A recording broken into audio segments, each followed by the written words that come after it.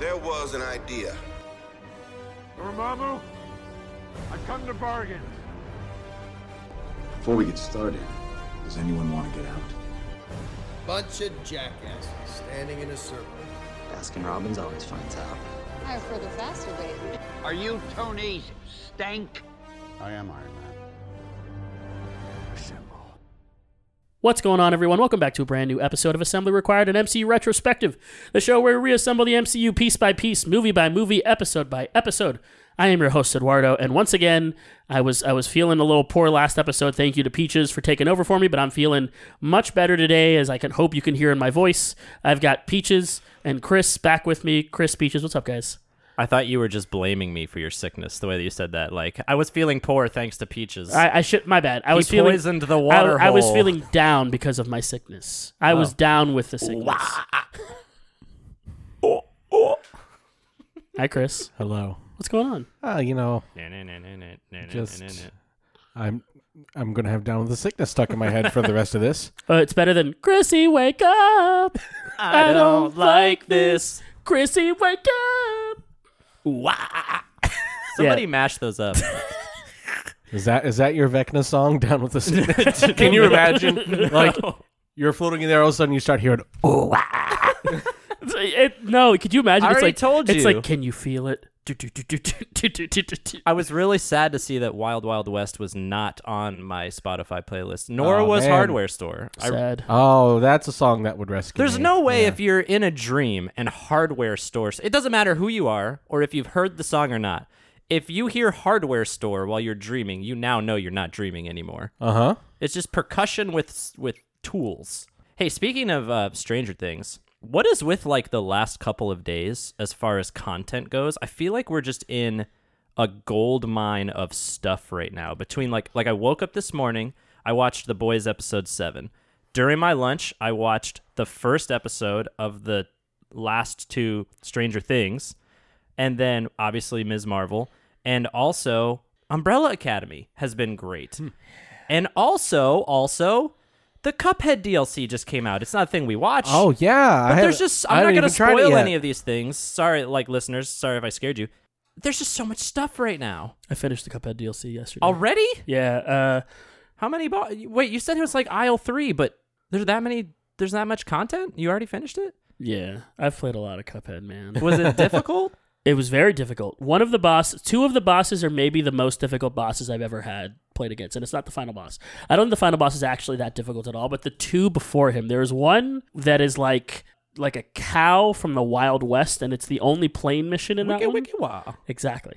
And that one is like the robot doctor, I forgot his name. Yeah, Dr. Cal. It's that levels of hard. Oh, that one's tough. And maybe even a little harder. It's very difficult. And then there is another one that is a plane mission, but you are standing on a platform, and it's like a small platform that is a plane, and depending on where you stand on the platform, the plane will go to the left and right of the screen. Oh, that's and cool. then you have a boss that is in a plane of their own that you are shooting at throughout the whole time. That sounds tough. And then there is a surprise that I won't spoil at the last phase of that boss that makes it 10 times more difficult and a little, not sickening, but like gives me a little bit of vertigo. Oh, cool. Great. But it's very fun. There's also a secret boss that no one knows about. Well, you know about it. I know about it because I found it, but Yeah. there's a secret boss. That's cool that they added one because they have one in all the other aisles. No, I mean like a secret boss. Like a boss that is not a secret phase of a boss, but a secret boss that is not on the map, but if you can do the puzzle to find them, there is a secret boss. We like sounds that. great. Yeah. It's like an escape room, but you get to play more Cuphead. Yeah, and then they've got Miss Chalice, who is like, you would think she plays like Cuphead or Mugman, but she has her own style of play. She's really cool. She It's kind of weird. She has a double jump, and she also doesn't parry the same way. She parries when she dashes, not when she jumps. Oh. She also has an invincible roll. Like that thing in Hades, the Athena's dash. Oh, yeah. Like that. Yeah. So playing as her really changes the way you look at different Do you have bosses to? and stuff. Do you have to play as her in the new aisle? No, you have the option to, but it feels like you almost like want to. I almost want to play the full game through. Okay, actually, that makes me want Cuphead and Mugman to have their own thing, because they both play exactly the same. Same, yeah. They should all be unique. Can you go back and play the old levels as Miss Chalice? Yes, you can. Cool. And there are also new weapon upgrades as well as new charms. All right. But So- do the charms matter? There's Smoke Bomb. I don't think I the mean- charms matter as much, no. Well, and the Miss Chalice, to play as her, you have to equip a charm, and that turns you into her. Oh, So gotcha. she doesn't have access to a charm, but she has, Her charm is double jump then. and she has an invisible roll. Yeah. She does a roll, and then she's invincible when she's doing Yeah, it. yeah. Okay. Well, that's kind of cool then. Yeah, she's super cool. Yeah, I feel like we're doing recommendations early, but my recommendation is going to be get Delicious Last Course for Cuphead because it's so good. And if you haven't played Cuphead at all, God, that game is... You can remind him again at the end. Yeah. I tell you, if I was going to list my top favorite games of all time, I think Cuphead might be towards the top of that. You Like, have I listed think. those. Yeah, and I think I would. I think I would redo the list, and Cuphead would like absolutely make the cut, along with a few others. And I think I've rearranged the list a couple that like I feel like save for one or two games, Cuphead would be up there. That made my top 10 last time, I think. Yeah, I think it was at least an honorable mention for you. Yeah, I think so. it's good stuff. It's very good. You know what else is very good? Miss Marvel, Episode 4. We're going to be talking about Seeing Red. Seeing Red. Yeah, right off the Yeah. bat, I thought about you. Yeah. I was Yeah. like, wait, there it is. Turning red, Yep. seeing red. The show has kind of gone in a different direction, but there are some similarities too still, I Yeah. think. So, There are still some similarities, yeah.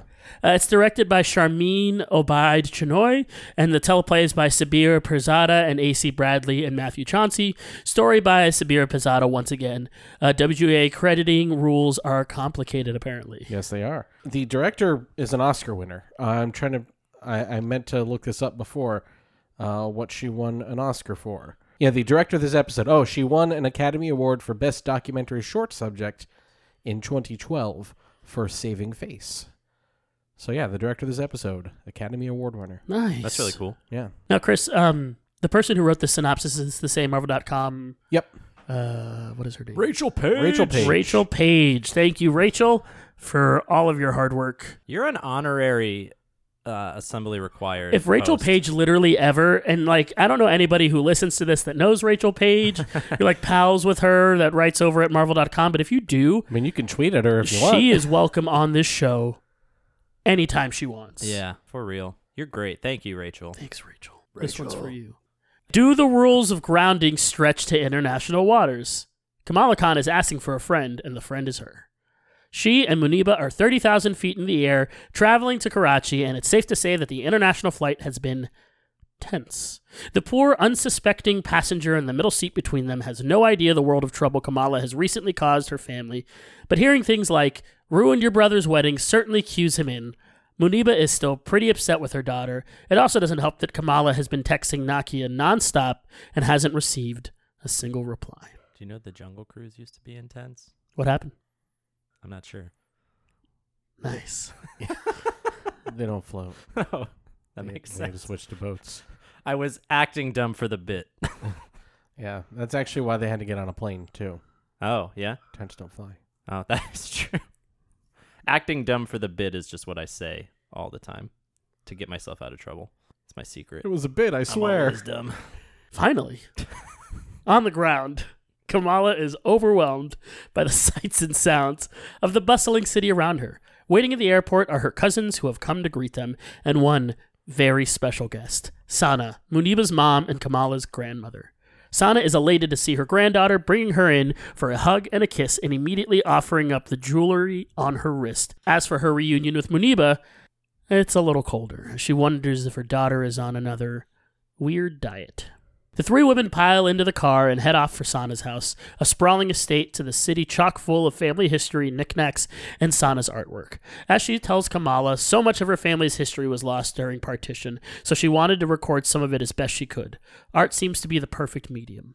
Sana shows Kamala a painting she did of her mother, Aisha, done off memory since she can barely remember what the woman looked like all those years ago. For Kamala, this is a great segue into asking about the bangle. Why did Nani send it to Kamala in the first place? Am I a djinn? Kamala asks hesitantly. So I wanted to talk about the bangle because I found a spoiler, and it's not from where you might think. Oh. So, I don't know if you guys saw, and I know you did, but there was a video released of Ant-Man and the Wasp, and they are on this Disney cruise ship, and they talk about Ant-Man and how why he didn't shrink down to microscopic size, go up Thanos' butt and enlarge himself again. I still can't believe that. Incredible that they ended up going so there. happy. There's a second part to that. Mm-hmm. There is a film that takes place right afterwards of a battle on board the deck of the cruise ship. Mm-hmm. Miss Marvel is there Yes. in full costume. Spoilers once again. I don't know if this is really a spoiler.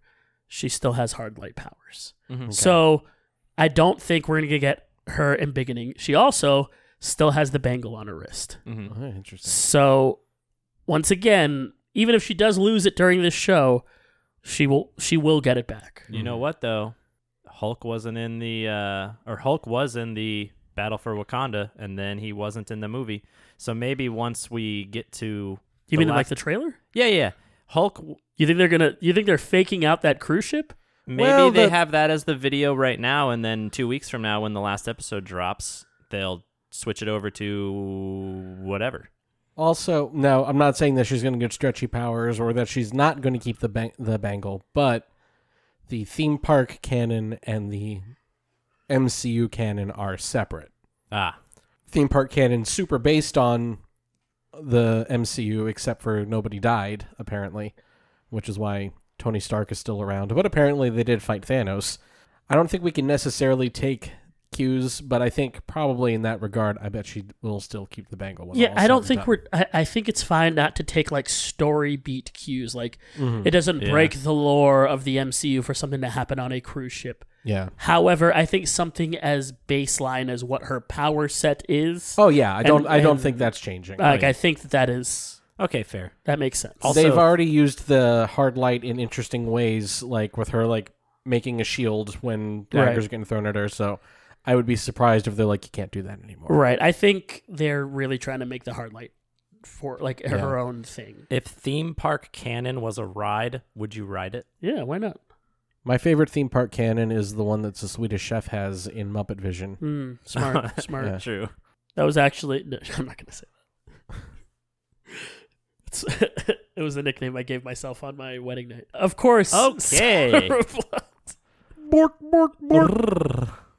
Of course, Sana replies. At least that's what my father told me. With this, Kamala freaks out, wondering how her grandmother can be so calm about this. But Sana doesn't see what all the fuss is about. It's just genetics. Genetics. We didn't plan that. I said that out loud. When they said that line, I went, ha, genetics. This is all neither here nor there, as Sana wants Kamala to focus on the important things. The last time the bangle was used, it saved her life during partition. She once again retells the story of how she was separated from her father on the train platform, but somehow found her way back to him via a trail of stars. And now that Kamala is here in Pakistan, they can all figure out what the train vision means together. I'm sorry, whenever they say Trail of Stars, I think of Hill House. You never let them take your Trail of Stars. Oh, yeah. Yeah. Your cup of stars. Yes. Yeah. That's close enough. Mm-hmm. Trail of stars, cup of stars, Potato, tomato. but bottle of stars, Trail of Stars. jar of hearts, Sky full of stars. sky full of stars. Yeah. Kamala's still confused, though. She doesn't understand what's going on, and she feels like she's breaking more than she can fix right now. Sana isn't fazed by her granddaughter panicking. She knows that eventually she'll see some beauty in all of this. It might just take some time. Retreating to bed, Kamala has dreams about everything that's happened the past few days. The fight with the clandestines, the train, Bruno getting hurt. She's shaken awake by her cousins who are eager to get a jump on the day and head out to lunch. Unfortunately, no one told Kamala that jeans and an AvengerCon t-shirt were not suitable for lunch in Karachi, and she's feeling the heat from both her whole family, the weather, and the spicy food. Her first day in the city is a struggle. I have a question. Yes, Chris? How many websites have, because I haven't looked, are going to be putting out clickbaity things whenever anyone in the MCU has a dream from now on, talking about, oh, it's the multiverse? Because in Multiverse of Madness, they're like, whenever someone has a dream, I forgot about that. yeah. That's going to Honestly- make me really mad if people just can't use, let the dream be a dream. So Multiverse of Madness is on Disney Plus. I haven't watched it again yet, so I've only watched it that first time. And honestly, the only things that are currently stamped in my brain are all of the shocking moments that happen in that movie and almost nothing else. Yeah, I forgot entirely what you were just... While you were saying that, I was like, what is he talking about? Same. Yeah. I was like, this has nothing to do with Mr. Fantastic turning into spaghetti. Yeah. And so... I think we're in fine spoiler alert it's on territory. Disney Plus. I think we're and fine. we're doing a Disney Plus show. Yeah, it's I on think there. we're fine. I think we even said before, like in Moon Knight, that there's no spoiler ban for Multiverse of Yeah, Madness. we're not if we gonna- accidentally say something, Yeah, like Mr. Fantastic spaghetti. Mamma mia. Mamma mia. After lunch, her cousins take Speaking her of on spaghetti. a heritage walk, but she's not too enthusiastic about seeing the sights. When her cousin suggests meeting other friends for coffee, Kamala sends them along without her. She wants to go check out the train station instead. Karachi Station is bustling with people, but it's the fenced-off side, which is closed for renovations. That catches Kamala's eye. I said that weird. She slips past the barricade and on the other side puts on the blue mask that Bruno gave her. Kamala stops in front of a mural of Ant-Man. You can start small and still be larger than life. You know what I love about Kamala Khan? How much she loves Ant-Man. Yeah. It seems like if Captain Marvel is her number one superhero, right below it is Ant-Man. And I love that. I think she's wise. I relate very heavily to She's that. got the badass at number 1 and the comic relief badass at number 2. No, just the best. He's just the best. Yeah. It's Paul Rudd, man. Come on, he's Yeah. the best. The best. Around. Sweep the leg. Johnny. When out of nowhere, a dagger appears on the wall, barely missing Kamala. Did you just spit? What was that? That was supposed to be a dagger. It did not. Nope. No. Nope. Edit that out, Pages. Sounded like, Maybe. is there a spittoon in here would that like I'm to- unaware Here of? comes the dagger. I would like to review the sound before I make a decision to edit it out. Look, I'm not Michael Winslow, all right? I do my best. Carl Winslow? No, that's somebody else. Steve! The pirate? What?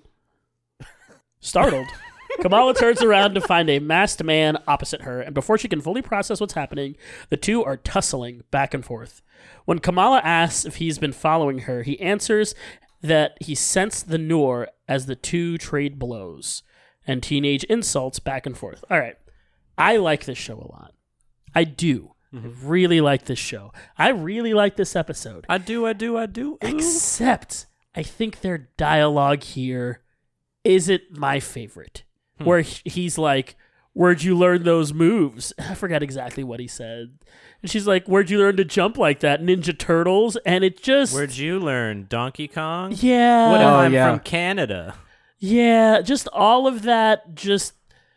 It was just a little, you know... It feels like young kids that aren't good at insulting people trying their best. Maybe, or it sounds like young writers who aren't good at writing trying their best. I mean, I don't disagree with you, but I also find it very believable that like two people that are kind-hearted and don't really know how to... Because Kamala's not really the insult type of person. So when she's fighting a person for the first time, it's believable that she doesn't come up with a good zinger. I think Donkey Kong is a hero, and it would be an honor to be compared to him. I agree. I agree. Do you know how many times he saved Donkey Kong Country? That is true. Unless you play as Diddy, then he had nothing to do with it. I mean, he has his own rap. That's true. Oh, that is true. And he has what is objectively the best Nintendo 64 platformer that has ever been made. No. No, yeah, it is. Objectively? It's objective. No. And the world agrees. We all agree. Every my single God. one of us agrees. Okay. There's not a single person that disagrees. Donkey Kong You 64 will not look at Chris in the is eye right the now. superior. You're just not looking at It him. is the superior. My recommendation for the week is Banjo-Kazooie. Now available on the Nintendo Switch Online. Damn. You know, now you just reminded me of that remix that Danny sent us the one time of the DK rap on top of One Winged Angel. DK. So he's here for you. Know the words. Join Have we into already put that in Donkey a Kong. Have we already put that in a post credits? I think we might have. Oh, damn We it. definitely have. Yeah. Curses. Foiled again. During a lull in the fight, the masked man realizes that Kamala isn't a clandestine and asks how she got the bangle from Aisha. How do you know about Aisha? Kamala asks back as security guards at the train station finally spot them. Realizing neither is a threat. Neither of them are a Neither component of a guitar. Neither of them fret the other. The masked man, Kareem, takes Kamala to a secret hideout for the Red Daggers. Illuma whaty? There it is. There, at least one an episode, I guess.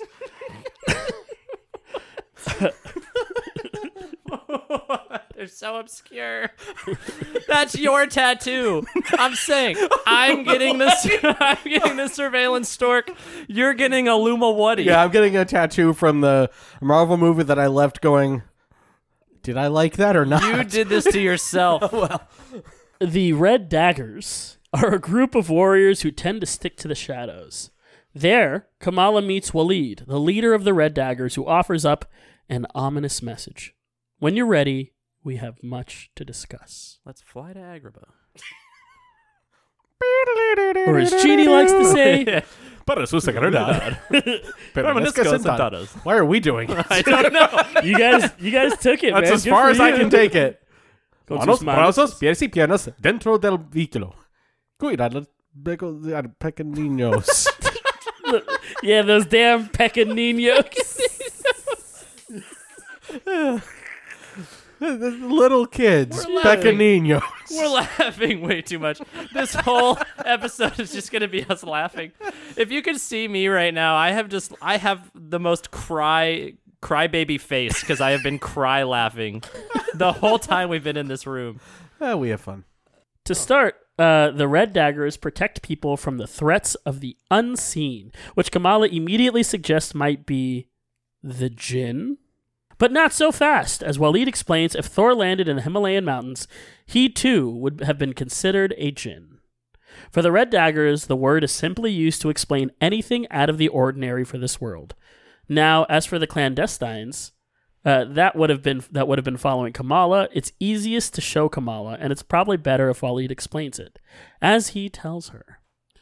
The clandestines and Aisha are from another realm. There are many dimensions around us that we cannot see, and this is just one of them. And this is Aisha's home. It's connected to our world, but hidden, behind a veil of Noor that separates our world from them. Kingdom Hearts is light. I would like to pose a question. Poser. So Shang-Chi, there is that other dimension. Are other dimensions different from the multiverse? Does each universe have multiple dimensions within it? Like the afterlife and all those things? Are all those dimensions different planes of existence that exist within this one universe, but then you go over to this other universe and they have their own Noor dimension and their own wherever it was Shang-Chi's family's from? I don't know how to answer that. Yeah. Am I thinking too hard about it? Because they're going to be pushing the multiverse, which means that we have to ask these questions. We don't have to ask these questions. No. Hear me out. We've been saying for months that they're going to be pushing the multiverse. The multiverse is all they're going to be pushing. We have had 2 multiverse movies that neither really actually pushed the multiverse. Yeah. Are they even pushing the multiverse anymore, or is it just something that's kind of come up because a few movies have taken the same topic? Well, I guess if you're ordering some multiverse, I'll have some of yours. Right. yeah. I mean, I guess it's like how, I don't know if you saw this the other day, but Kevin Feige was like, oh, I think you'll have an idea of where we're going eventually. And then immediately Secret Wars was trending. Right. And I get that, yeah, they mentioned incursions in Doctor Strange. I'll save these thoughts for the Doctor Strange episode. A classic assembly required. We'll talk about it later. Everyone drink. But yeah, I'm already fatigued by the multiverse, even though Marvel has not done anything wrong with the multiverse yet. I'm already fatigued because, as far as I'm concerned, No Way Home was the best possible MCU multiverse story. And I don't need things getting overly complicated. I think a big problem with the whole multiverse thing, and we are seeing it right now, is that every story, and the comics are like this, and that is why comics are separate, and you could have multiple stories, and they can be explained in different ways, is that this type of thing, similar to time travel, is very hard to explain, especially in more than one film. Yes. Oh, we're going to talk about that later, too, in this episode. Absolutely. So it is very difficult for them to say, get all of their directors in a room. All right, everybody, we're going to teach you how the multiverse works so that when you do it in your movie, it makes sense. Yeah. Because, like, the writer's room at Loki might have had one set of rules for how time travel and multiple universes about Loki worked. And how it was a multiverse thing. But then, the writers of Endgame had their own rules for time travel. Yep. And perhaps Ms. Marvel has its own rules. Yeah, Loki was time travel and multiverse. Yes. Which is, I think, what has complicated it in some people's minds. I still have, very strong feelings about a lot of this. But it's just, I don't know, because it seems like there are alternate universes, other dimensions, and alternate timelines, and they're not all necessarily the same thing. Yes. I feel like they have like a don't talk about Bruno rule in the Marvel writers' rooms, where they're like, people are going to ask all these different questions. Shut up. We don't care. Yeah. Like, yes, we know they're going to ask those questions, but there's nothing we can do about it. We need to tell this story. Mm-hmm. And I don't know, like, is it worth exploring that? Like, do we need to wonder if there is a Noor dimension in every multiverse that we've ever visited? Is there a separate one? Or is it, because that's like just a lot of thinking. I'm not saying I don't want to do it, but I don't want to do it. And like you said, Eduardo, it's like, it's one thing when you do time travel, you need to have consistent logic within your movie, within your story, which is why Back to the Future can deal with time travel one way, and Endgame can deal with it in a different way, and they both work. You can't be like, that's not how it worked in Back to the Future, because it's Back to the Future, this is Avengers. That's different. That's fine. But when you have a sprawling mega franchise that's made up of crossovers and everything, and suddenly, you're going to have people saying, well, this doesn't make sense because in this other movie that none of these characters were in, it was done this way. How come it's happening this way now? I'm not saying it's wrong. I think that the people telling the story should be able to do whatever they want. Whatever works best for their story. I'm a big believer in, like, if it feels right in a story, then it's probably fine. You can bend some of the rules a little bit, but like Beckham. Yeah, exactly like Beckham. But I also know that is not how a lot of people consume media, unfortunately, and that's why you have people saying, "Hey, did you know Indiana Jones doesn't affect Raiders of the Lost Ark at all?" Because people look at things as like, I've said it before, where it's like they look at a movie or a story as a plot delivery service, and everything has to, oh, here we go. Here's my example. The person that was like, Last Jedi is objectively bad because they showed one scene happening two different ways, because one character remembers it one way and another character remembers it another way, and you shouldn't put things on film that didn't actually happen. Now, taking aside the obvious thing of most movies are fictional, so none of it happened, the idea that no, you should never visually represent in your film like unreliable narration is absurd. It is absurd to think that, like if someone is telling you a story and we decide to show it to you happening on screen, and it turns out that's not necessarily the way it happened in real life in the story, that's crazy. So there is just almost no such thing as like media literacy anymore. Critical thinking, when it like, did none of these people pay attention in English class is what I want to know. That's sorry, I'm getting heated about a bunch of other things right now. I'm sorry. That's some heavy stuff, Doc. Let me get you heated about something else. Okay. I have a problem with sort of the way this, and it's not just this conversation, it's the way that the conversation around Marvel is centered, and I want it to relate it to something. I'm going to be honest with you, Chris. I didn't love Kenobi. I liked it. Mm-hmm. I thought it was good, but I have this problem with Star Wars right now that has maybe clouded my opinion of that show. Yeah, and it is that I am tired of seeing the same characters and the same stories being told over and over and over again. Yeah. And I have a similar problem with fan bases, and Marvel has been a little, I think is a little to blame in this as well.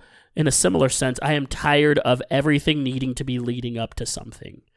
I in the same way that I want with Star Wars to just tell new and exciting stories, that's what I want from Marvel. I don't need everything to be this big, grand, connected thing if you are telling a good, interesting story. Yeah, and I agree with you. That's what I was saying about Moon Knight. If you like back about that, absolutely how unconnected that was from everything else, but I still loved it. Absolutely, and I think maybe more stories could take some notes from that. And I think the problems we're having with the multiverse are rooted in everything has to be connected. It all has to be there. Something has to be. And to be fair, Miss Marvel is a character that does have to be connected. Yeah, it makes perfect sense for her to be like wrapped up with everything. Absolutely. But I do feel, and one of the reasons I like Miss Marvel so much is because the show itself, the way that it is shot, the way that it's written, kind of how the presentation of the show is so different from the rest of what Marvel is putting out. That's why I like it as much as I do. And so I want more Marvel stuff to do this, and that's why these conversations about like the multiverse and timelines and stuff kind of exasperate me sometimes. Not that you bring it up doesn't exasperate me, but the sort of the greater fandom being like, well, when are we going to get Mr. Fantastic? And when are we gonna when is Doctor Doom gonna show? When are the X-Men? We're finally get Wolverine. Yeah. Like, who cares? Just let them shut up and enjoy the content. Absolutely. I mean, we're on the same page as I bring it up because I'm exasperated by it too. I really am. Like when everyone, always talking about, but where is this going? What is this building to? It's like, well, just enjoy this story. Absolutely. And be excited about one, not really knowing what's coming. And, I have some very heavy debates with some friends about a lot of these shows. There's that word again, heavy. Yeah, heavy. Is there something wrong with the Earth's gravitational pull? I knew you were going to say that. The second you said heavy, I was like, oh, there he goes. We're bringing it back. I tried to when you brought future. up Back to the Future earlier, but nobody rolled with it, so I had to do the dirty work myself. Well, I appreciate it. You got to keep at it. That's the important thing. Yeah. No, but Moon Knight is a great example. There's really no clue as to how that quote unquote fits into the MCU. Right. That's fine. Absolutely. I am excited to see those characters again someday. I think it's going to be fun to see what characters they end up interacting with. Didn't care about that during the show, though. And I think it's okay to just be your own story. Now, like you said, Miss Marvel has to be connected because she's Miss Marvel. We already have Captain Marvel. And she's a character who is just a big fan of the superheroes. Right. So it makes sense that all these connections that happen, and they've been happening in mostly like really funny ways, It's funny that, she's a fan of Scott Lang's podcast. It's funny that she enters costume contest at a con. I enjoy that. And I enjoy those connections they happen, but I don't necessarily need to be guaranteed, all this is building up to a big event. Yep. I don't care. I know we're going to get one someday. I hope it's great because we've gotten some great big events in the MCU so far. But I don't need to know where it's going as long as the ride is fun. They set this precedent for themselves. I think it's a little bit of them shooting themselves in the foot because we all got so hyped for so many years about this is leading to an Infinity Stone story. And now it almost feels like that is everyone's requirement in the back of their mind is they will be building up to something. Yeah. And if the puzzle pieces don't fit exactly the way I think they should for whatever I think they're building up to, I'm going to be upset about it. Absolutely. And I think some people, they will go to these movies and they'll sit down and they'll sit there for an hour and 45 minutes and they're like, all right, we finished the hour and 45-minute primer. It's time to watch the real movie. And it's them sitting watching the end credits scene. Yes. And I think it is a little backwards at this point, that we are, I kind of wish some of these movies just didn't have end credit scenes. Like, I just wish, I want these surprises to be real surprises. I want to be actually enthralled with something. And for that to happen, I need them to cool it for a little while, I don't mean stop putting out content, but like stop with the connected universe thing. Stop just always like characters instead of like it feels like when they're planning characters, they're not planning them from like, all right, this is the emotional journey we want them to go on. This is where we want them to end up. It is like, we need this character to be over here so they can meet this character at the end of this movie. Mm-hmm. And it feels so much more formulaic. I feel like the earlier movies weren't necessarily like that because all they did was just introduce a MacGuffin every once in a while. They were like, oh, hey, this red swirly thing, I guess that's an Infinity Stone too. The Time Stone, it's just something Doctor Strange has, but it's not like, it is not this thing that we're talking about connecting to the whole, like we will eventually, and it's so much easier to do it with like a small MacGuffin like that than it is to be like, all right, now the way that you craft the story has to then intertwine with the way we are crafting all of these other stories. Because I tell you what, when I'm watching a story about, Clint Barton and Kate Bishop at Christmas time, trying to stop some gangsters, I don't give a shit about the multiverse in that story. No. Absolutely. And that's fine. I said this during Moon Knight, but I think this phase is all about expanding in the sense that it's about getting as many new toys on the table as you can. You got Moon Knight, you got Miss Marvel, you got this, you got that. And yes, one of those toys is the multiverse concept. And people are making a lot of assumptions. People made a lot of assumptions because we knew about No Way Home, we knew about Multiverse of Madness, and we knew that Kang was going to be coming somewhere down the line as well. Good for him. Yeah. We're all rooting for him.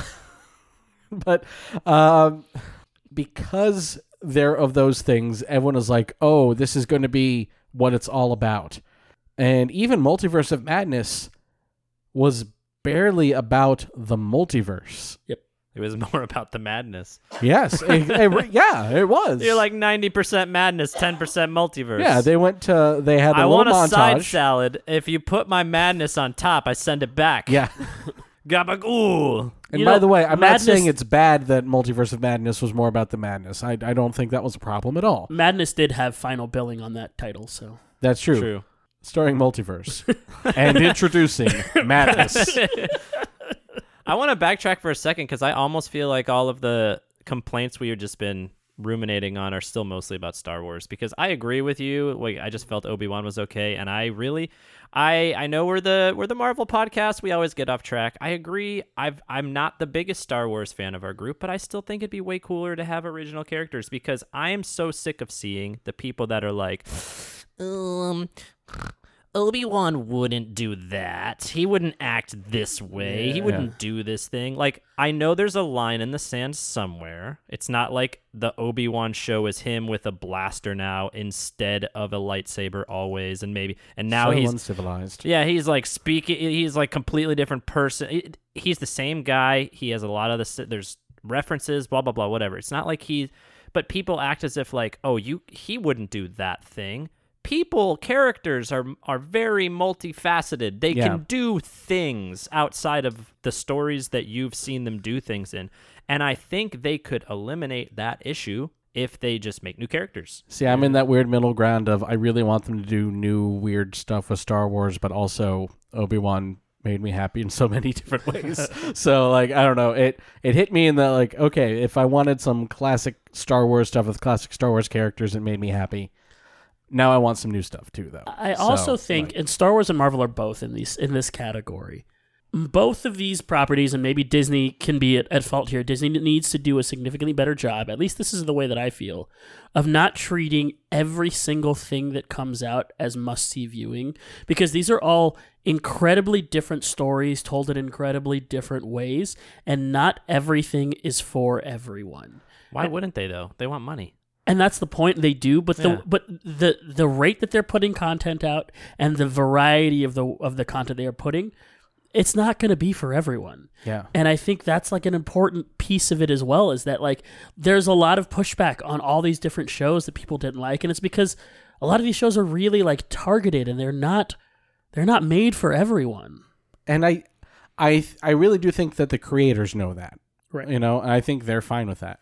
I even think Kevin Feige knows that. Yep.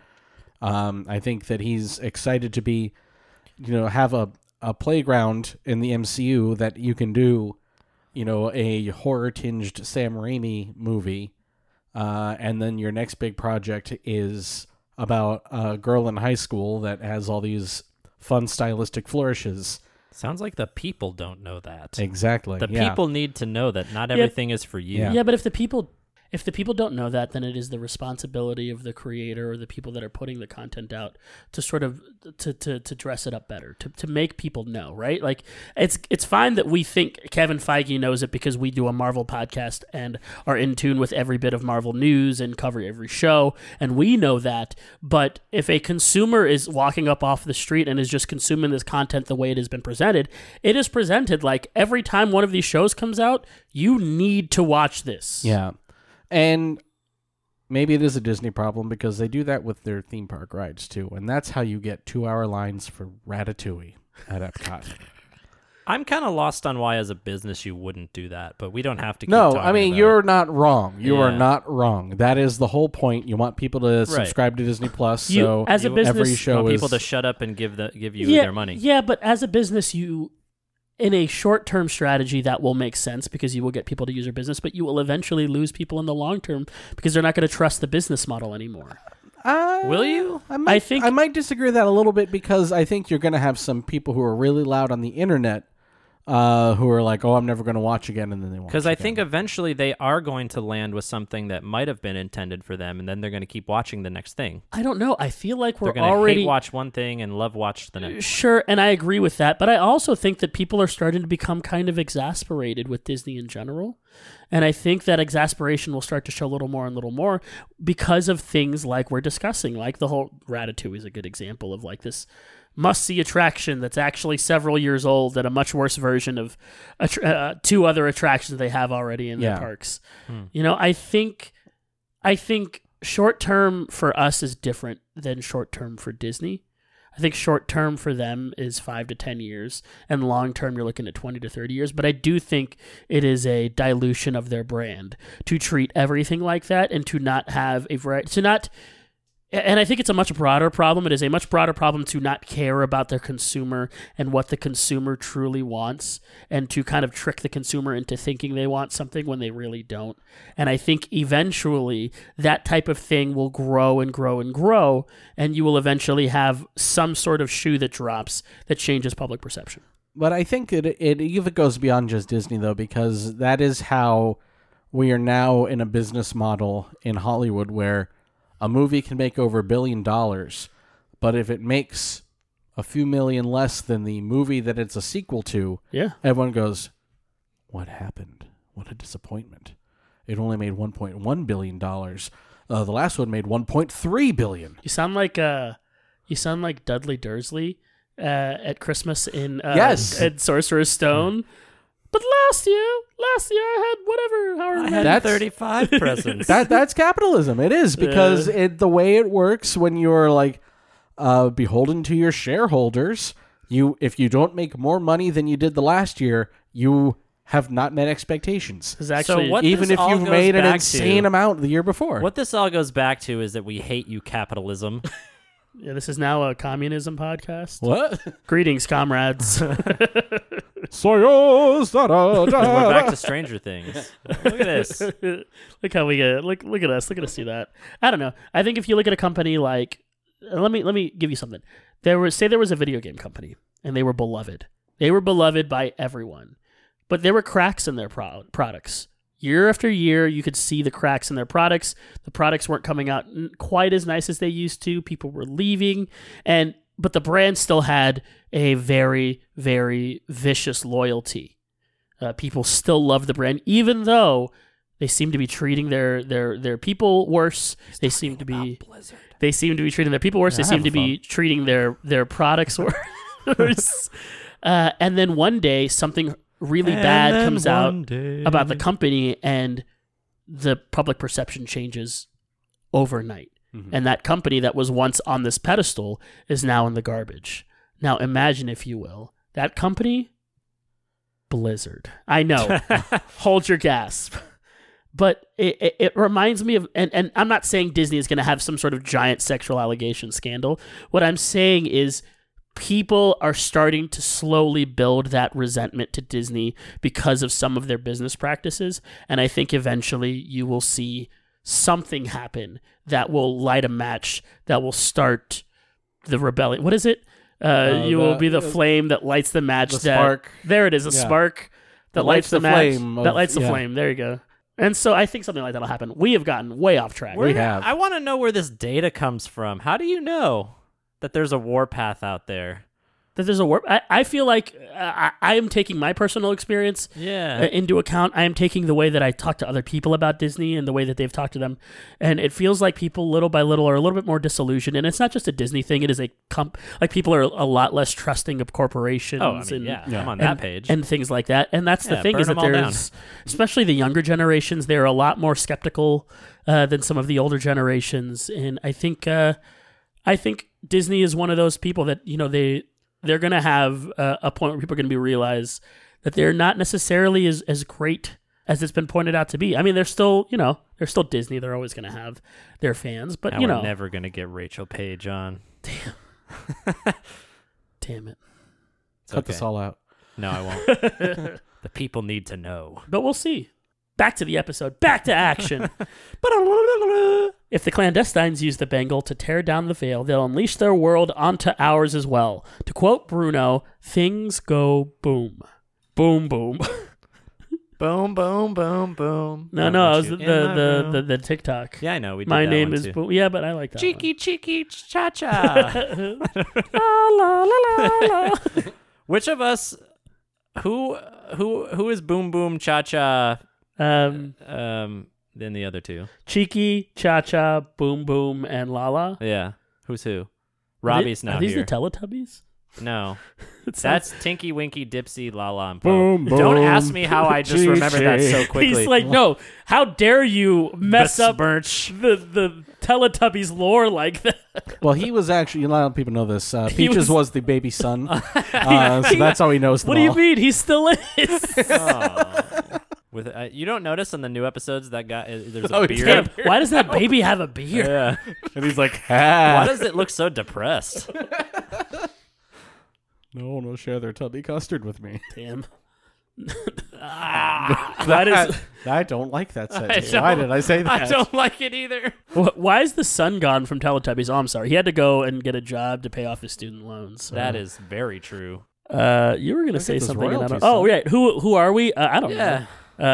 If we're doing that TikTok and Robbie is here for this, I don't Which know one what of you're us is talking doing? about. Well, one of us is Cheeky, one of us is Cha-Cha, one of us is Boom Boom, and one of us is Lala. Okay, Obviously, thanks Chris. for clearing that up. I understand now. My name is Cheeky. Cheeky. maybe that if you want to write to the podcast, Let us know. clap. tell us who's who, since we can't decide. That's point. your assignment. No more test emails. That's when Waleed sees something on the bangle. He didn't realize there was an inscription on it. Kamala asks what it says, and he reads aloud, "What you seek is seeking you." Kamala wonders if that's an important message or something. Even Waleed doesn't know, but it must have been important to someone. Excuse me. I have Cheeky on the mind. Meanwhile, halfway around the world, the clandestines are being held at a damage control supermax prison. But even added security isn't going to stop Najima and the rest of the clandestines, including Kamran, from breaking out. After a fight in one of the transportation hallways, the group is free and ready to head out on the run. Except for Karam.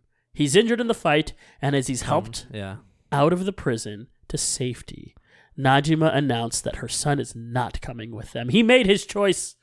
Now he has to live with it, Najima says. Thanks for breaking us out. You stay here now. Yeah, what's up with that? I think she and Yondu should get together. Bad daddy and bad mom of the year. Several years apart. What's up? He did all the work. And then they're like, no, you stay. I don't get their whole... what we talked about last week where they like on a dime were just like, we're cool. Now we're bad. That was like echoed in this episode for me yet again, because I still think that Kamran was like, hey, she wants to help us. Just give her a second. Yeah. And they're like, no. End of story. And then I'll break you out of prison even though you got us in this mess in the first place. Cool. You stay. Like, what's up with this? They're just like, they suck. I mean, they do. And I Yeah. think that's the point. I get it. But I don't know. I agree. And I don't have a lot to defend it. Okay. Yeah, I don't need you to. I just, Nah, yeah, I don't think you're wrong. I think you're right. Back at Nani's house, Kamala heads outside to talk to her grandmother. You got to do one of those now. Who asks if she's found what she's looking for. Kamala isn't exactly sure yet. I'm waiting for you to do it at literally any second, even when it doesn't make sense. But either way, it's been an education. Sana might be exactly the person to calm Kamala down as she confesses to her granddaughter that even she's still trying to figure her life out, and there's no rush to even do it. That's when Red Dagger texts her, asking if she's free and wants to hang out. And Sana knows her granddaughter must go off and be a kid. As for Sana's own child, Muniba is on a cleaning rampage through the house, bewildered as to why her mother needs to save all these things forever, and why there are so many toffee boxes everywhere. Sana explains that she knew Muniba always liked toffee, so she kept some around just in case she ever came back home. This opens the emotional floodgates for Muniba, who explains to her mother that it was tough growing up because everyone shunned her due to her crazy mother. Muniba's words, not mine. Sana tries to explain that she was just trying to share her stories with her daughter, but that's not what Muniba wanted. She just wanted her mother. Sad. What a sad scene. Yeah. With night falling, Kareem takes Kamala to a bonfire to meet some of his friends, but Kamala needs a nickname. Call her Sloth Baby. When she's offered food from the group, Kamala takes it hesitantly and wonders if it's spicy, remembering the meal she had earlier. Taking a bite, she realizes that she likes it. Maybe being with Mikey! She likes it! Maybe being with Red Dagger and his friends is just the place she needed to be right now. The next day, Kamala finds herself back at the Red Dagger hideout with Waleed and Kareem learning how to harness her power. And then we get like a training montage. Waleed seems to think that due to Kamala's genetics and the fact that she's from this world, she can harness the Noor while also having it be unique to her. But training is suddenly cut short when Najima and the rest of the clandestines crash through the ceiling to grab Kamala and get the bangle. Did that surprise actually jump scare you? Because they were just in the middle of a conversation and then boom, and then she literally says, surprise. I think the surprising part is that they were literally halfway around the world and suddenly showed up the next day. I understand that things in TV shows and movies, like they're not necessarily happening simultaneously. It was still weird. Yeah. It didn't really bother me. But because I figure as soon as they break out of jail, if they can like sense where the bangle is, then they'll find a way to get there. Oh, I was talking about the jump scare. Oh, the actual. It wasn't really a scare. It I just don't. scared me. It just jump don't remember if me. it scared me or not. Probably. I'm jumpy. It was no Haunting of Hill House. Oh no, nothing. Episode nothing tops that. 8? Yeah, I think that's it. What a great jump scare. The best. Around. Another great jump scare is that trailer for Smile. Oh man. Oh my god. That looks real good. That's terrifying. That thing at the end. Oh my god. Yeah. Ugh. A fight breaks out as Waleed holds everyone off long enough. That was good timing. As Waleed holds everyone off long enough for Kamala and Kareem to get out of the building. Once outside, they jump into the back of a pedicab and the chase is on. Racing through the streets of Karachi, Kamala manages to use enough hard light to save a family on a bike that won't start, while also stopping the clandestines, crashing them on a truck until they are thrown off of the pedicab. Now on foot,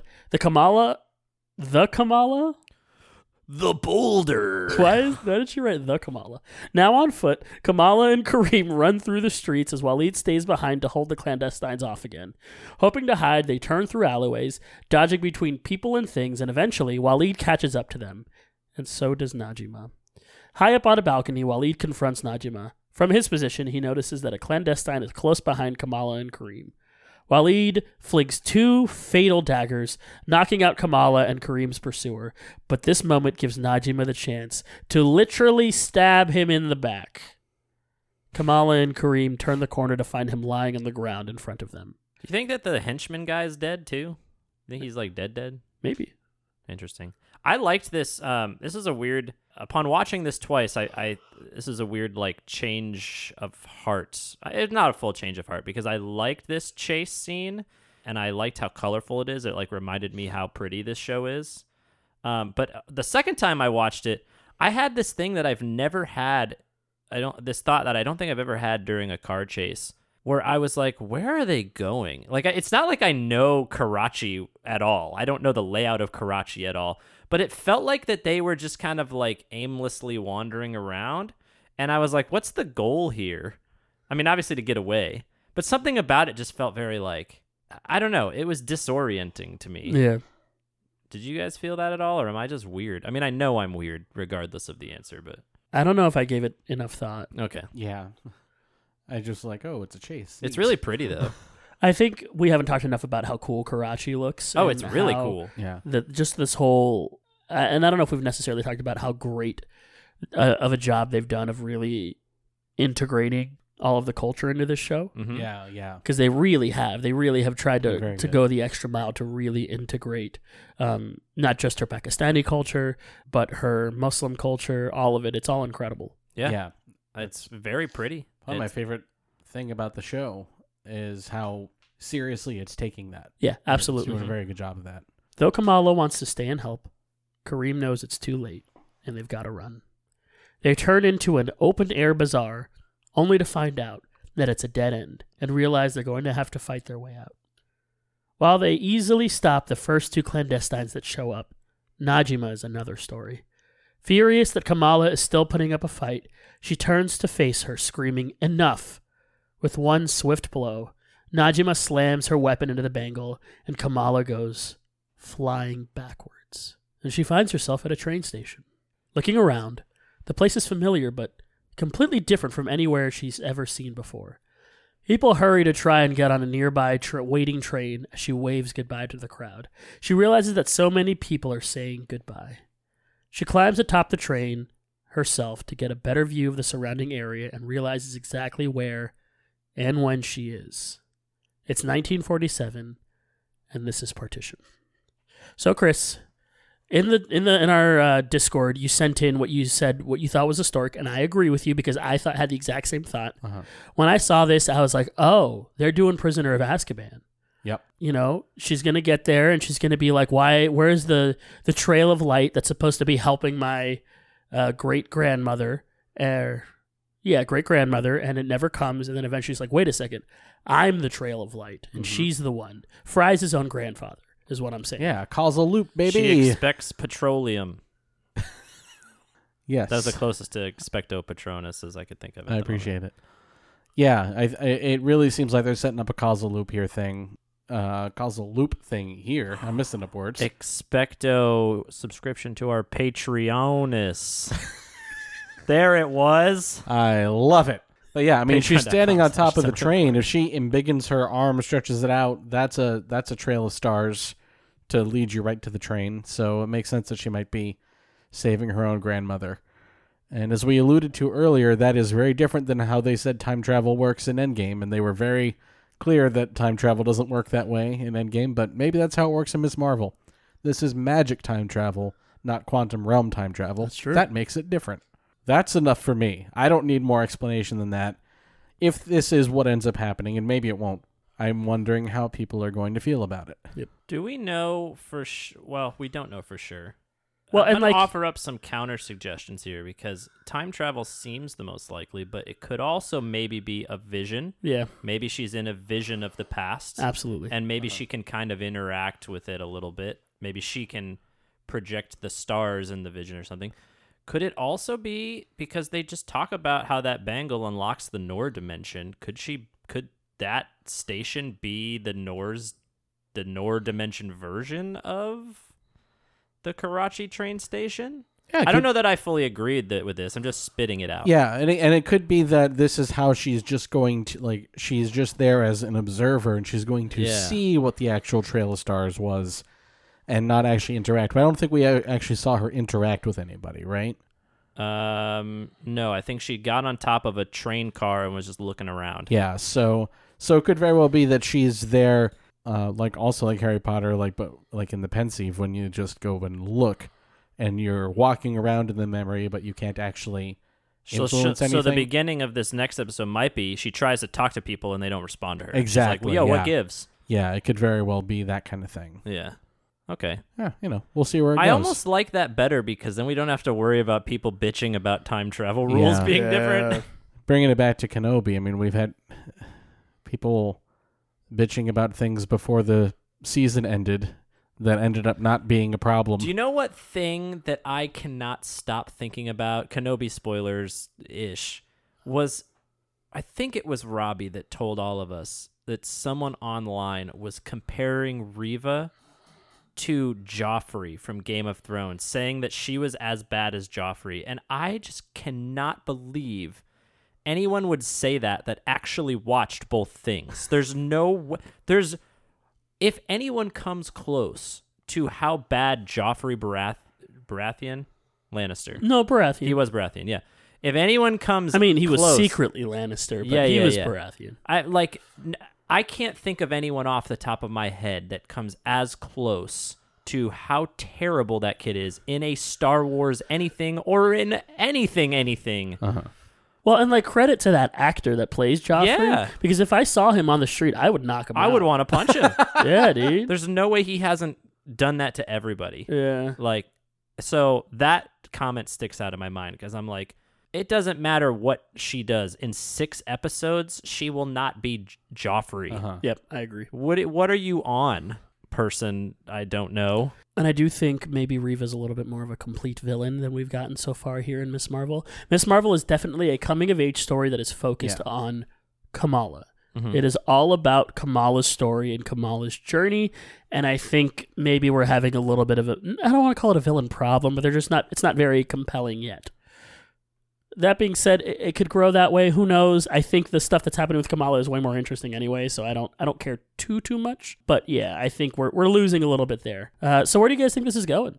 At this point, it's been pretty different from the comic run. I said that last episode, and it's really true this episode. Unless there's a future story that I haven't read yet that there's ties in with, because I've never heard of the Red Daggers. I don't know who Waleed is. That character, Red Dagger, is from the comic. Okay, but definitely not the ones that I read. Okay, yeah. Yeah, so maybe that's a future Ms. Marvel tale that I'll get to at some point. I did see an interesting thing. This doesn't really answer your question, but I saw an interesting TikTok video. There's this character that she interacts with called Amulet, and Amulet is only in a couple of issues, I guess. Mm-hmm. He's pretty new, but he has kind of the hard light powers that Kamala seems to have in the show. Oh, interesting. So I don't know if they'll introduce him or if it's just one of those we kind of mixed their powers up. Mm-hmm. That did not answer the question about where I think it's going. It's just something that I saw and I wanted to say. So I don't know. I have no clue because I think whoever said it between you two about Kamran eventually being like, yo, my mom sucks, I'm going to help you. Yeah. I think that's true. Yeah. I don't know how they'll do it, but I think it's true. Maybe there's a little bit of a love quartet? I don't want to call it... Oh, yeah, because Bruno's there. Yeah. I don't want to call it a love triangle or a love square because triangle and square implies that the lines go from one person to the next person and never back to the source person. A love triangle means that someone has to be bisexual. I suppose technically, otherwise it's just a love right angle. Yes, correct. So maybe not bisexual. Somebody has to be. I don't think that is the Oh, that's not necessarily true because it could be 3 men, could be 3 women. I don't think that is the traditional use of love triangle, but I'll let you have this. Yeah, but you know what I'm saying. You're thinking of a love, rock, paper, scissors. Yeah. Love, rock, paper, scissors. That's what it should be called from now on. But in this case, there's a 4th object because rock, paper, scissors, there's 4 people. Rock, paper, scissors, dynamite. Rock, paper, scissors, dynamite. There we go. So who's who, you decide. But yeah. Anyway. Yeah. I'm going to shut up. Yeah, I don't know how they're going to have time to, unless they get back to... We say this, Chris, it's episode 4, 2 episodes away from the finale. It's time for us to talk about how we don't think they have enough time to wrap up all the loose threads that they have. Yeah, no, it's true. It's 100% true because there's a whole bunch of plot that they left back in the United States. I think it's awesome that they went to Karachi. I think the cliffhanger is really cool. It was the most exciting cliffhanger, I think, so far. Mm-hmm. But yeah, I don't know how they're going to resolve all the family stuff, all the Bruno stuff, all the Jin stuff, her getting her costume. Here, she's not in her costume. Mini rant. I wish that they had never showed her costume. Yeah. Obviously, they showed it on the cruise, like you said, but they also it's on the main menu of Disney Plus. Yep. She's already wearing it at Disneyland, and I feel like they've been doing a Daredevil building up to where they finally reveal, she's getting more and more pieces of her suit She's got the mask. She got a vest that kind of looks like the colors and everything. It's not going to be exciting when she finally gets in the costume They did because that we've with already Hawkeye, seen it. too. Who do you think is going to make the Yes. costume? I think it's gonna make it. I think she'll make it. I don't. I think Who do you Bruno or Bruno will make it. I don't. I think her mom will make it. Boom. Oh, okay. I think we're She gonna made the get. Hulk one. I think we're gonna get the mom reveal, and just like how she made the Yeah. Hulk one, she will make her a Miss Marvel costume. Okay. That's my I my like story. There's a good chance it's also just gonna be Bruno, but I think it'd be a fun thing if it was her mom. I like that. That's like heartfelt. Yeah. That's cool. Like, That hey, would be the I'm- most emotionally satisfying. It would. Hey, I accept that what you're doing is what you're gonna do, and I'm gonna support you no matter what you do. Yeah. Yeah. Also, though, Bruno helps make it in the comic. That's why I guess. Sure, and that makes Yeah, sense. yeah. Cool. So, Chris, you had something you wanted to discuss. How about, can I talk about it when we give our ratings? Okay. Hey, guys, let's give our ratings now. Are we there? We are. Oh, okay. Yeah. Do you want to do your rating last then or first? I'll go. I'll go first Semantics. so we can talk about this. Sure. I am going to give this 7.5 secret kitchen passageways out of 10, and I said this in our Discord. Join our Patreon, patreon.com/limitedrequired. I am starting to feel like I maybe wish this had been a movie instead of a TV show. And I don't think I've really said that about any of the shows except for maybe Falcon and the Winter Soldier. It's rushing some things. It's kind of dragging in other things. I love so much about this show. I love the style. I love the cast. Every person that has been cast has been incredible. I love the deep dive into the culture and all of that. But I am not seeing, I don't know, there's just something about the pace of the show that is not 100% working for me. Angela and I were talking about this the other day. She agrees. I almost wish that there had been a movie that had been the origin of Miss Marvel. And then we got a TV show, because I would love to see this character and this cast of characters in a long-form story. But I almost wish that we had just gotten a movie to establish her as a hero, and then we could start doing, like, you know, a new season every year with, you know, longer adventures about her, and then she can show up in other movies. I don't know. Does anyone else feel this way? I might be alone in this, which I'm fine with, I guess. I don't know. It just, I loved the first episode, and then I think none of the episodes since have really gotten that high as that first episode for me. It's like the combination of them like rushing the heel turn with the clandestine, as well as we have not gotten a lot of superhero-y stuff. It feels like we're getting more and more of it as it goes on, but it feels almost separate from the other stories too, about like her family and everything. And what stuff like movies have, like Spider-Man, have done really well. The good ones have been that there is a balance, like the superhero stuff and the Peter Parker stuff goes together. And I haven't gotten the feeling yet, like the idea of her having powers and her family stuff is going together, but it's like the actual, with the exception of like the mystery of her great grandmother, and again, maybe this is just pacing, it feels like there's a little bit of a disconnect, and I just wish everything were a little bit tighter. I think is just kind of where I'm coming from. I think I disagree. Okay. I think I disagree with that. I like the pacing of the show for the most part, except when it comes to the clandestines.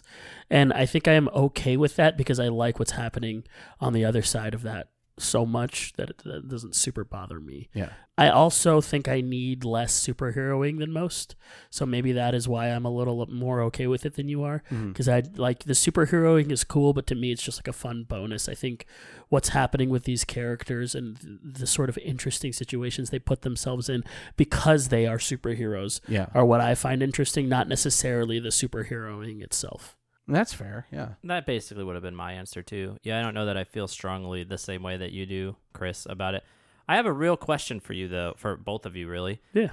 We've talked about this basically with every series, and we always are like, maybe this one should have been a show. Maybe this one should have been a movie. This movie should have been a show. This show should have been a movie, whatever. Have you guys actually since, like, have you ever gone back and without taking a break gone start to finish on any of them. No. Because I think it's really hard to verify any of our thoughts. I'm not saying we should assign that to ourselves as an assignment, like a homework assignment, but also, how do we really know any of these things are better as a movie unless we go back and try to watch them all back to back to back to back to back to back? That's 6. Well, when you say better as a movie, what you're also saying is like that 4 hours worth needs to be cut, basically. Yeah. Yeah. And that's, you have to make a lot of sacrifices of subplots and everything. And here's where I hesitate is that, I don't want to give up, the subplot of like what's going on in the mosque and her brother's wedding. I would hate to lose all of that stuff. The dancing is so cool. Yeah, so like I would hate to lose moments like that if they made this a movie. So that's why I'm not like 100% sure. And until we know exactly how the story ends, it's hard to imagine how would this have worked. How could we have kept a lot of this stuff, but also had a tighter story going in? And I don't know. But again, I guess maybe I'm also feeling this way since, like I said, I don't know how they're going to even have time to go back to that stuff anymore with only 2 episodes left and her stuck in the past in another country. What things do you need them to go back to? Well, we haven't resolved the 2 big things are Nakia and Bruno. Like just their companionship with Kamala? Yeah, and like Bruno and his going to another school. Caltech and, Yeah. having a crush, and Nakia just kind of finding out. Yeah. So there's 2 big unresolved things. And also she's on the mosque board now, and they were setting that up to be a thing. And I'd like to see, if that's... You want to see her in some board meetings? Yeah, I love board meetings. Have them on the helicarrier. No, but I would like to know, because I assume that will have something to do with her relationship with Kamala. I'd like to see how things progress from there. Yeah, I feel like there are a lot of subplot, important plots with her 2 best friends who were important characters for the first few episodes who we've now left behind. Sure, but we left them behind for 1 episode. I don't... Yeah, we might get back in the U.S. next week. I think there is almost 100% chance we get back in the U.S. by the end of the episode at least. Yeah. I think we do this, we have this conversation pretty often with the Disney Plus shows where we go, we don't know how they're going to wrap this up. And I think a common thing that we see is at least one of the storylines that happen that we go, when are they going to talk about this? And what's going to happen with this? They kick the can down the road. Yeah. They kick it down the street. They go, this is going to be a problem for us next season. And they just sort of move it. And they still, like, The Watch is a big one. Like, oh, what's going to happen with The Watch? And they go, oh, The Watch belonged to his wife. What that means, find out next time on Hawkeye, like... Please don't bring The Watch back. Yeah, but I think The Watch is like Let a good... that one die. It's like a good extreme example of what I'm talking about, I know. No, I didn't mean you. I meant Disney. No, I know you don't want me Disney, No one ever just bring let back the The Watch Watch. story die. I Yeah, don't care. I agree. We get it. She was in S.H.I.E.L.D. The end. Yeah. All the comic nerds are happy because he married Agent 19. Yeah. Womp womp. Married Velma. Jinkies. So, Peach, what are you going to rate this episode? I also gave it 7.5 no jeans policies out of 10. There we go. I think I was a little bit more positive on it than you guys. I'm going to give it 8 out of 10. Damn, that's a lot of... It is a lot of them. We've only done 5. I know. But you said 8. 8, that'd be 3 more.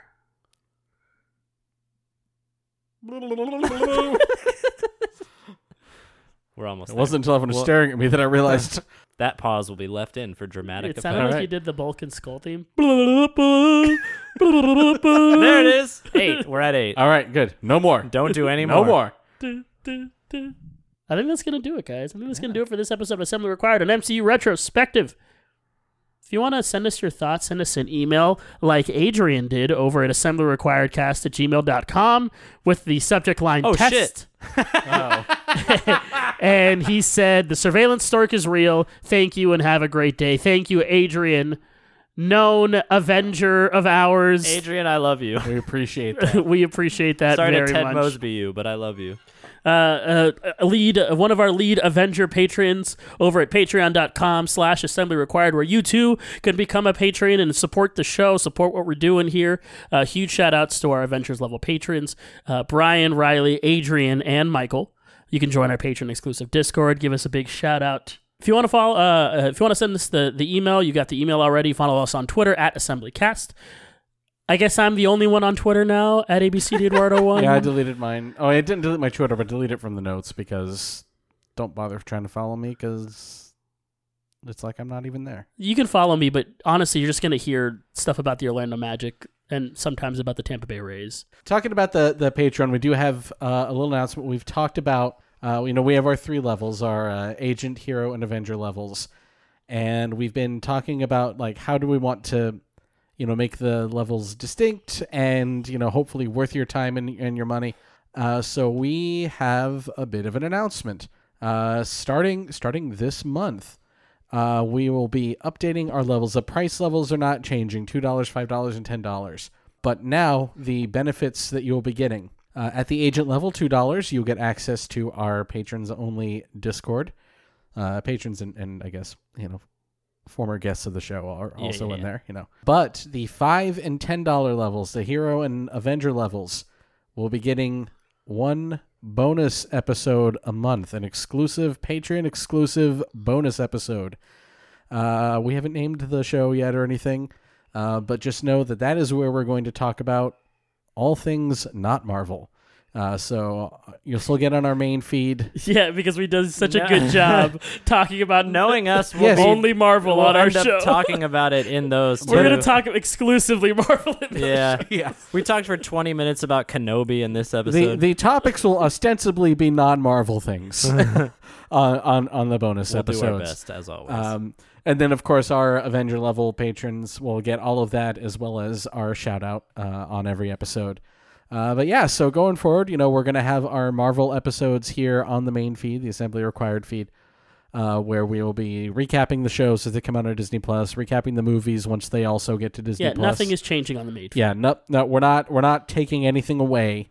It is an added bonus for those of you who are so inclined, who would like to hear us talk about more things, get even more off topic than we normally do. Yes. But we'll be putting those. The plan as of right now is that last Friday of each month, there will be a bonus episode going exclusively to our patrons. So we will get you more details on that later. We have to set up the RSS feed and everything, but you'll be able to access that through our Patreon website. So yeah, look forward to that. Show title to be determined, topics to be determined, but we've got a little bit of time to determine it. But we've determined. I'm going to talk about Avatar. Okay. People need to know how we feel about Avatar. My cabbages. I'm really looking forward to that sequel. I think I could watch if somebody was like, "Oh, you're gonna watch one show only for the rest of your life," it would be Avatar. Like I could just sit and watch that show over and over. Would I pick Avatar? I love it. Would I pick that? I might pick The Good Place. Really? That's a good one. Good Place is really good. I just really like how it makes me feel. Sure. This is really fuzzy. Yeah, but there's just same thing about Avatar for me, though. Yeah, but season 2, half of season 2, makes me sad. Yeah, but you have to feel some kind of sadness to feel joy. You know what I mean? Like, okay. There's got to be heavy stuff, Doc. There's got to be, and I think Good Place does a good job of teaching that lesson as well. Is that if you are always at a 10, you're never it's the same thing as being at a 1 all the time. I mean, Good Place made me sob multiple times, so I mean, there's a lot of sadness there too. Yeah. That's true. By the way, guys, recommendations. Hey! Recommendation jingle. Yeah. Does anybody have anything they want to recommend to get our listeners through the rest of their week? Yeah, I'll recommend, since you have a different thing now, I'll recommend the Sonic movies. Nice. Nice. Yeah, we talked about it before we started recording. I saw both of them in theaters. Eduardo saw one in theaters or I think both on Paramount Plus? I saw both of them streaming later. Yeah, and you need to watch them. Yes, and I haven't watched them yet. Sound Lord, but they're really good movies. I think that they're like fun if you ever played Sonic, but they're also fun if you don't know anything about Sonic because they're just like the humor's really cool. It's like a little bit meta at times. Like they're just fun movies. The other thing I wanted to say is as a follow-up from last week, I had mentioned that I was going to talk to some friends about organizations to donate to regarding, abortions and women's rights to choose. And I did end up finding an organization. Thank you, Lindsay. You have talked to Lindsay on the show before. Nice. Thank you so much for helping me out. I went with the Women's Reproductive Rights Assistance Project, which is WRWRAP, the acronym. And they focus on funding abortions and emergency contraceptives for people in all 50 states through direct clinic funding. So that is the organization that I supported. Thanks again, Lindsay, for helping me out and giving me great resources. Thanks, Lindsay. There's a bunch of other resources that she shared with me. That's just the organization I picked. And there are probably plenty more that are, doing great things for the people that need help. So those are my recs. Chris, what about you? My recommendation, which I should have been thinking about this whole time. First of all, mini plug again. Angela and I went over and we recorded a guest spot on Where's Mephisto with a friend of the show, Arnaldo.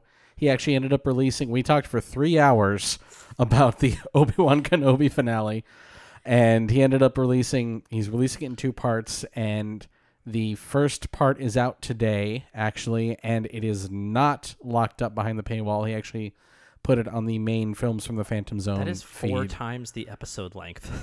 Yeah. Well, amazing. there was a lot to talk about because Angela hasn't been on his show before, and we had to talk about our histories with Star Wars and everything. So there was a lot of build-up before we even got to the episode. Sure. But yeah, so that's actually available. If you go to Films from the Phantom Zone, you can find that, in any podcast app. And part 1 is about an hour and a half is out now. So if you want to listen to, 3 people who have been on this show and also, Berto, who's Arnaldo's co-host, talk about Obi-Wan Kenobi. 4 people who really liked the show. So, go in with that caveat. If you want to hear us talk about that, you can check that out. And I would like to recommend looking around the room. Not Banjo-Kazooie? Oh, yeah, Banjo-Kazooie. That's right. Yeah, Banjo-Kazooie. Go play it. One of the greatest 3D platformers ever released on the Nintendo 64. A lot better than Donkey Kong 64, which had a terrible camera and too much collection. That's not what I heard. My favorite song is the Banjo-Kazooie rap. Oh, yeah. BK. Look, I'm Burger King. I'm not saying that the DK they have rap great chicken fries isn't a masterpiece. Okay, I love the DK rap. It's brilliant. But I like Banjo-Kazooie better. That's fine. That's all. They're onion we all, rings. We all have our we'll lines in fire the sand. in first. If you shoot your it's gonna hurt. There's Whoppers, Juniors, and chicken fries too. 2. No, I already said chicken fries. Oh, did you? Okay. Oh, sorry. I'll stop poorly rapping. No, you can give a recommendation. Eduardo, what are you recommending? I had already said I'm going to recommend Cuphead, so I'm going to say that. I'm going to recommend Cuphead as well as The Delicious Last Course. If you haven't played Cuphead before, it is a side-scrolling shooting bullet hell, like Mega Man-y type game, but also it's all hand-drawn animation a la the 1950s. 20s and 30s, I would say. 1920s and 30s. Old Disney and Fleischer stuff. Yeah, it's beautiful. And I think a part of Cuphead that gets, I don't think it gets missed, but it doesn't get talked about enough because the visual is so striking, is the soundtrack. The audio for Cuphead is incredible. I listen to that soundtrack all the time. It is fantastic so good. music. So good. So highly recommend Cuphead as well as Cuphead, The Delicious Last Course. And the last thing I'm going to recommend is just like a helpful tip for everybody. We're all working from home. I think everybody in this podcast works from home. We all sit on our home every day, and there's a lot of stuff going on at home. There's a lot of terror outside, but do your best. Just try to get outside for a little bit. Just walk around. Amen. Get outside. Just be outside. You don't necessarily have to go to a place. Just be outside somewhere. Just enjoy life outside your house. Trust me, you'll feel a world better. Go touch grass, you nerds. Basically. Get the vitamin D. Come on. Yeah. What are you doing? Well, that's going to do it for this episode of Assembly Required. That's going to do it for myself, for Peaches, for Chris. We love you 3000. Bye, everybody. Excelsior. Bubbly, bubbly. No, now we're at 10.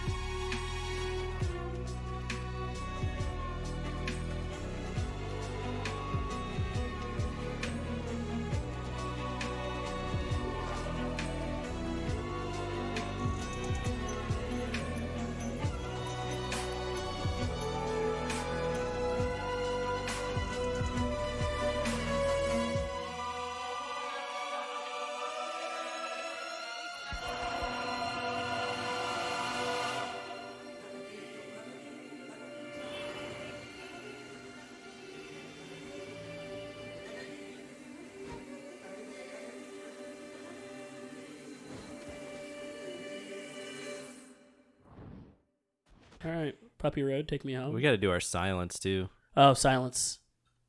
Fuck.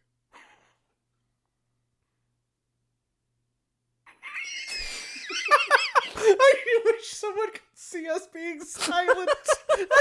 Y'all made fun of me for doing this. I was crazy about it. Damn. But you turned your head like you're like Rodin Canker over here. You're looking at the ceiling. I'm looking straight ahead, trying not to look at either of you. Because I can't look at Damn. you guys without Yeah, laughing. it's weird to do the 20 seconds of silence without the scarecrow in the room with us. I pictured it so vividly. I couldn't get it out of my head. Am I not the only one that had this issue? Like, any time in school or when I was in trouble with my family and they said, like, no talking, you cannot talk. If I Bro, looked at anybody, oh my I God, lost it. I would laugh so fast. Nothing had to happen. I just So laughed. fast. And you know when that happens now? Whenever anyone, I get like that whenever anyone's like, telling their kid not to do something. I think it's so fucking funny because kids are so, they like have no idea, especially like little kids, they have no idea what's going on. So they're like, you can't do that. And they're like, why can't I, put my finger up a butt and then shove it up another kid's nose? Why am I not allowed to do that?